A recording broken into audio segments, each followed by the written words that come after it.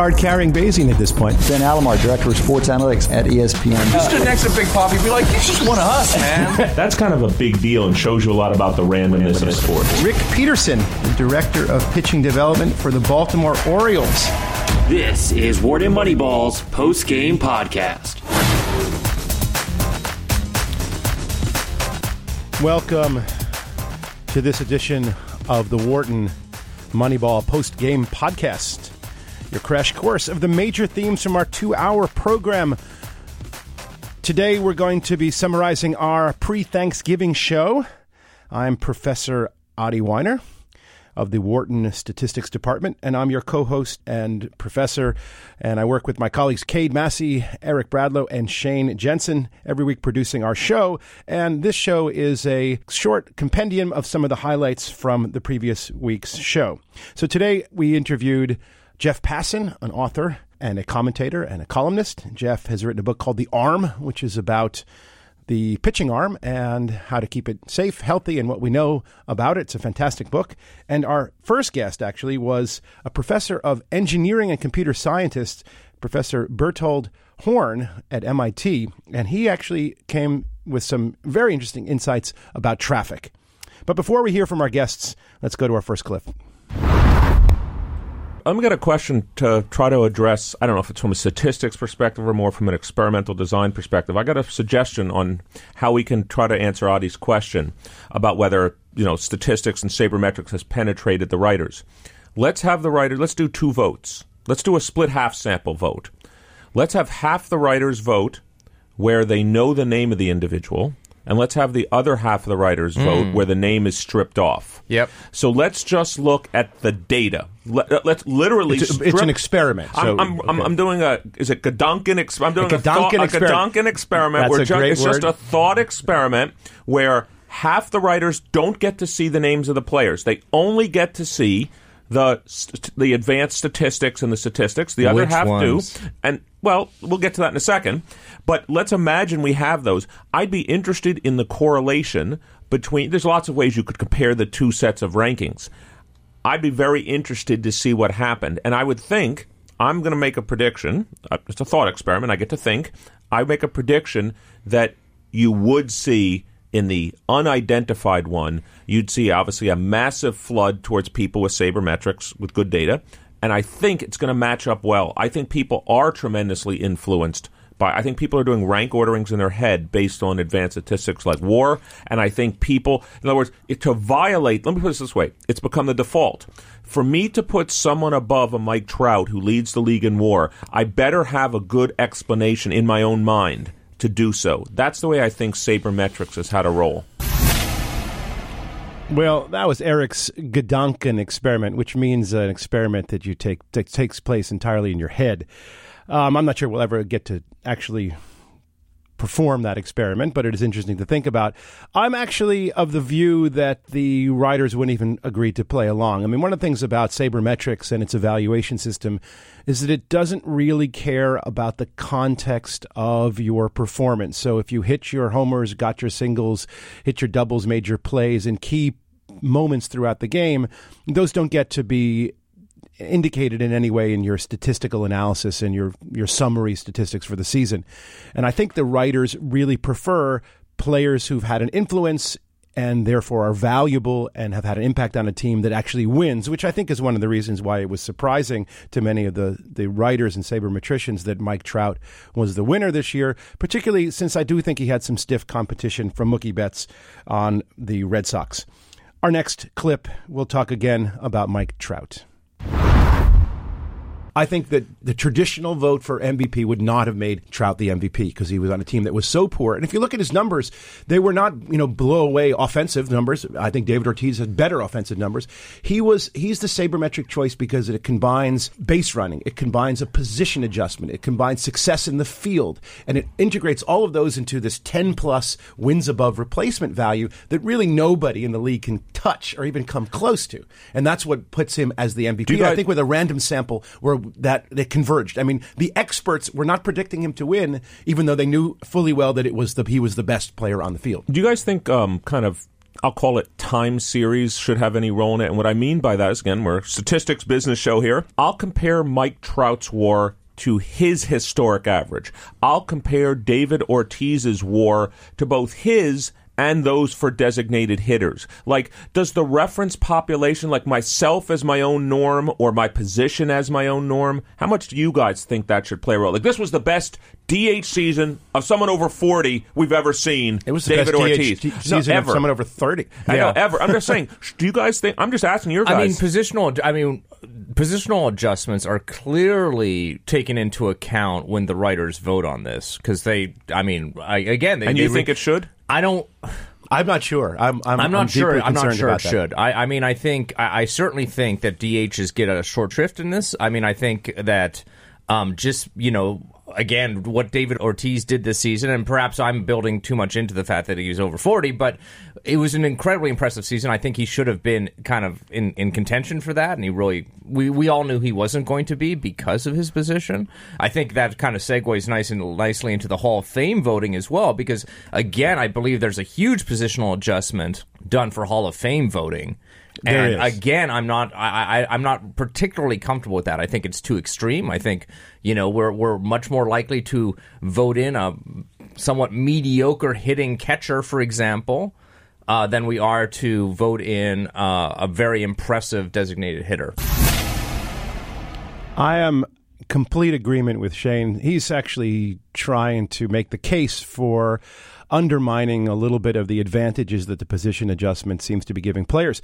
My objection has more to do with sort of basic statistics. The argument is that the position adjustment is just difficult to get right. And there is a major component of the WAR calculation that involves kind of guessing what the impact you would be on your defense if a player moves from one position to another position, and the estimation of that impact is based on, frankly, crappy data.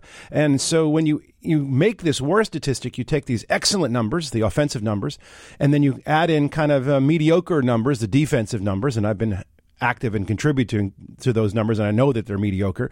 And then you add this crappy number, this position adjustment, and then you throw in an even worse number, a Park effect, and you package the whole thing together and you get something called WAR. And not really sure how well it really captures the entirety of the player. And so that's something that I think will work out in the future as we get better and better at analyzing data in baseball. Our next guest is Berthold K.P. Horn, a professor of computer science and engineering at MIT. And we brought him in for something different. We talked about traffic. It was the day before Thanksgiving. And here's what he had to say. So my next question that I have for you relates to, again, traffic behavior. One of the things that infuriates me personally is the slow drivers in the left lane, and I think that creates all kinds of problems, traffic problems, potentially problems for accidents. But I do know that different countries have different. By slow, you mean people obeying the speed limit? Well, yes, or even only 5 miles over it. And what this does is it creates people passing on the right and then weaving in and out of traffic. And I think my intuition says that people driving the speed limit, if you will, which people think it's their right to be in any lane if they're driving the speed limit, it actually causes traffic congestion and it makes a more dangerous environment. Is there any data that supports that or mathematics? Yes, and to those people who are hugging the left lane, all I can say is, please travel to Europe and get on the Autobahn and try that. You will be blown away because people there are very strict about the rules, and as a result, they have a much higher throughput. We try to make up for it by having lots and lots of lanes. But it would be much better if people did use the leftmost lane for passing only, as it says. And well, it actually says it only rarely in America. Only very few highways actually have that sign. We're all traditionally taught to behave that way, but it doesn't take. Maybe we need more of those signs. Like you were mentioning earlier about the late merging, it's interesting that just recently I've seen a few places where signs go up that specifically tell you about that, because many of us have a hesitancy to do that, and we need to put up signs saying, this is okay. Well, there you have it, folks. One of my pet peeves affirmed by the experts. If you're not passing, get out of the left lane. And that's true regardless of the speed that you're going, whether it's the speed limit 5 miles over or 20 miles over. If you're not passing, get out. Now, I think the point that is really important here is that it's inefficient. It hurts everyone. It allows fewer cars to get through per second, and that's what we call throughput, and that's what he's talking about. He did allude to another point that we made earlier in the show. I asked Berthold specifically about late merging, the idea that there's a long line of cars moving off at an entrance or an exit from a highway, and what is it? Is it okay to come in late and cut into that line? I know that it angers many people who have waited on the line, but what Berthold told us is that it is more efficient. The late merge increases traffic throughput, and it's better for everyone. So those are two pieces of advice we got. Let's go to the next clip. What really needs to happen is there needs to be enough adapters to kind of basically take the pressure off the system. Yeah, Professor Warren, this is Eric Bradlow again. Let me follow up on Adi's question. So I'm a statistician. I study consumer-level behavior, and Adi just pointed out something we study a lot in my home field of marketing, which is heterogeneity in behavior. Some people behave one way, some people behave another. Do people in your area of computer science and engineering, when you study traffic patterns, do you study what Adi is talking about? Like there's a segment of people that are routinized, even if it's longer. There's another segment of people that are adapters. Is that a rich area of study, if you'd like, heterogeneity and segmentation of behaviors? Yeah, certainly. Specifically in modeling and drivers' behavior, we have to take into account that not everyone's the same. You get some aggressive drivers, you get some people who are not paying attention, and so on. So when we simulate traffic in order to try and understand how to improve it, we do have choices. We make random choices on what each vehicle's behavior is going to be. But I'd like to say something about avoiding these kind of traffic jams rather than coping with them once they occur. And one of the things that happens is that we have these stop-and-go traffic jams and phantom traffic jams, and they've been known since 1930, believe it or not. There's a paper about such traffic jams on the road from London to Edinburgh. So it's a problem that's been studied for a long time, hundreds of papers. But very little has been done on, how to solve the problem. And if you can solve the problem, you may not need some of these apps that you're talking about because you'll be able to dramatically increase the throughput of a road, number of cars per hour going in each lane. And so that's the area that I'm really interested in because there is a solution. So let's hear it. Can you explain it to us relatively simply? Right. So, when we drive, we're focused on the car in front of us. Depending on the distance and the relative speed, we adjust our car's speed. And we call that car following, obvious term. And that's the behavior that actually leads to the problem.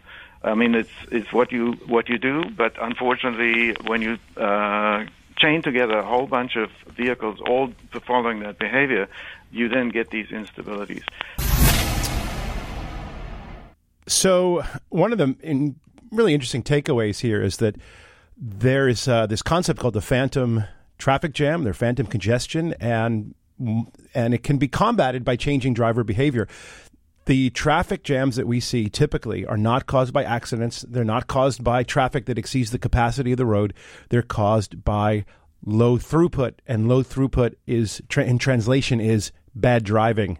And the reality is that if we learn better driving habits, and in fact, one of the things that Berthold told us is that the new generation of automatic sensors will essentially try to create the right distance, both front and back, in between cars on the highway, and that'll prevent congestion and therefore increase throughput, and we'll have just a much better experience. And we won't need to use Waze and Google Maps to get around traffic jams. There will be fewer of them.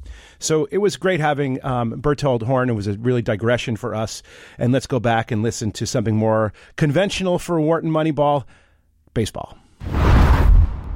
And one of the projects that I've been trying to interest some of my students into working on is collecting the data and analyzing it to get really solid answers to how many innings you should be throwing, and after Tommy John surgery, for example, how long do you wait before you go back? Mm-hmm. And I know that's been something that's a critical interest of yours. It's talked about at length in the book. What do we know about Tommy John surgery, and how has it changed the business of pitching? In one way, it's been really successful. Actually, you can argue that Tommy John surgery is the most successful medical revolution, or at least surgical revolution in sports over the last century. It's brought back countless players whose careers were thought to be over and given them a second life.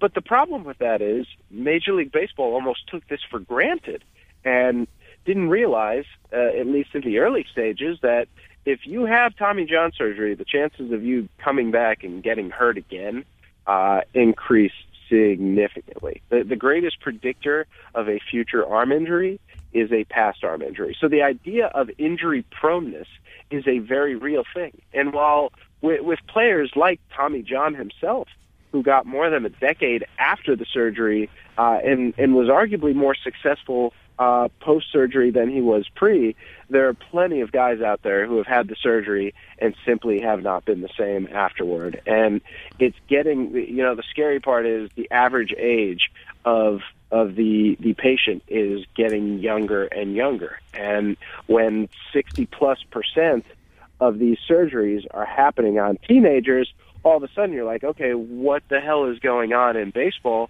that this is infiltrating the youth market, and what can we do to stop that, knowing that if you have it when you're that young, chances are you're going to need it again before you're 25. So Jeff gave us a real wonderful set of insights and facts regarding Tommy John surgery. It is over 60% are done by teenagers. And the reason for that, it turns out, is essentially the year-round devotion to baseball at the extreme young age and the massive number of pitches that the kids are throwing and the arm development, the strength training, this focus on velocity at a very young age is simply wearing out the kids' arms. And that is causing more and more Tommy John surgeries. And what Jeff is actually saying is getting one Tommy John surgery is likely to lead to another Tommy John surgery.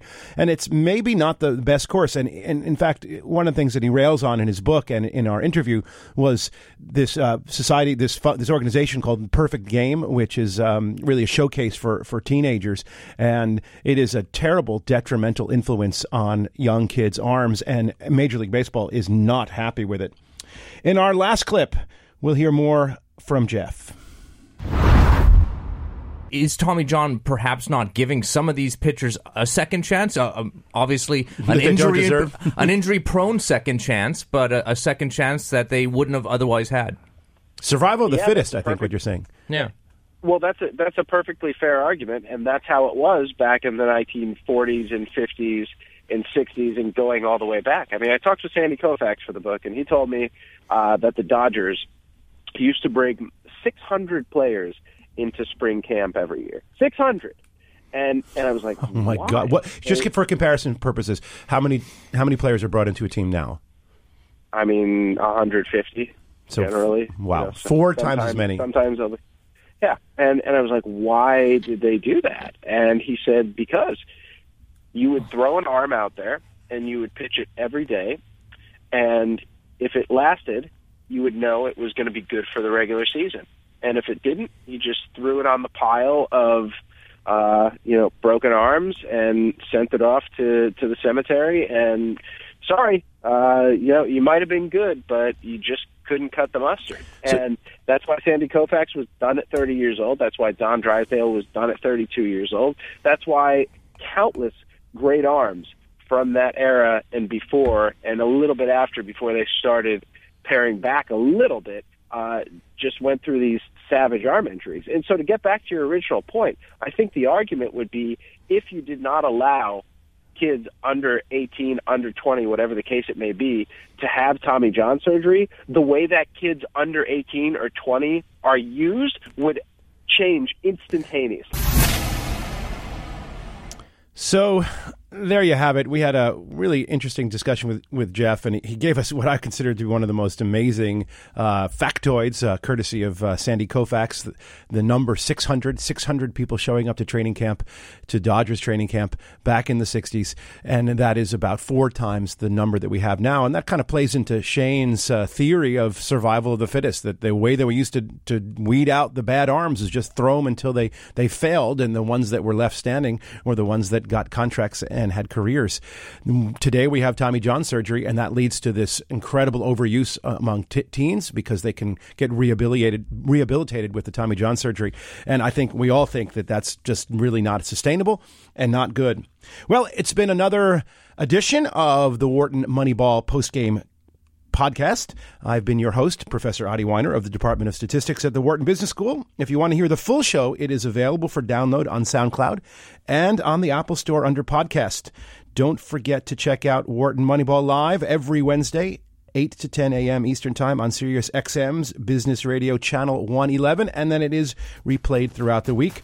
Join us next week for another edition of the Wharton Moneyball postgame podcast. And until then, enjoy your sports, enjoy your analytics, and stay out of traffic.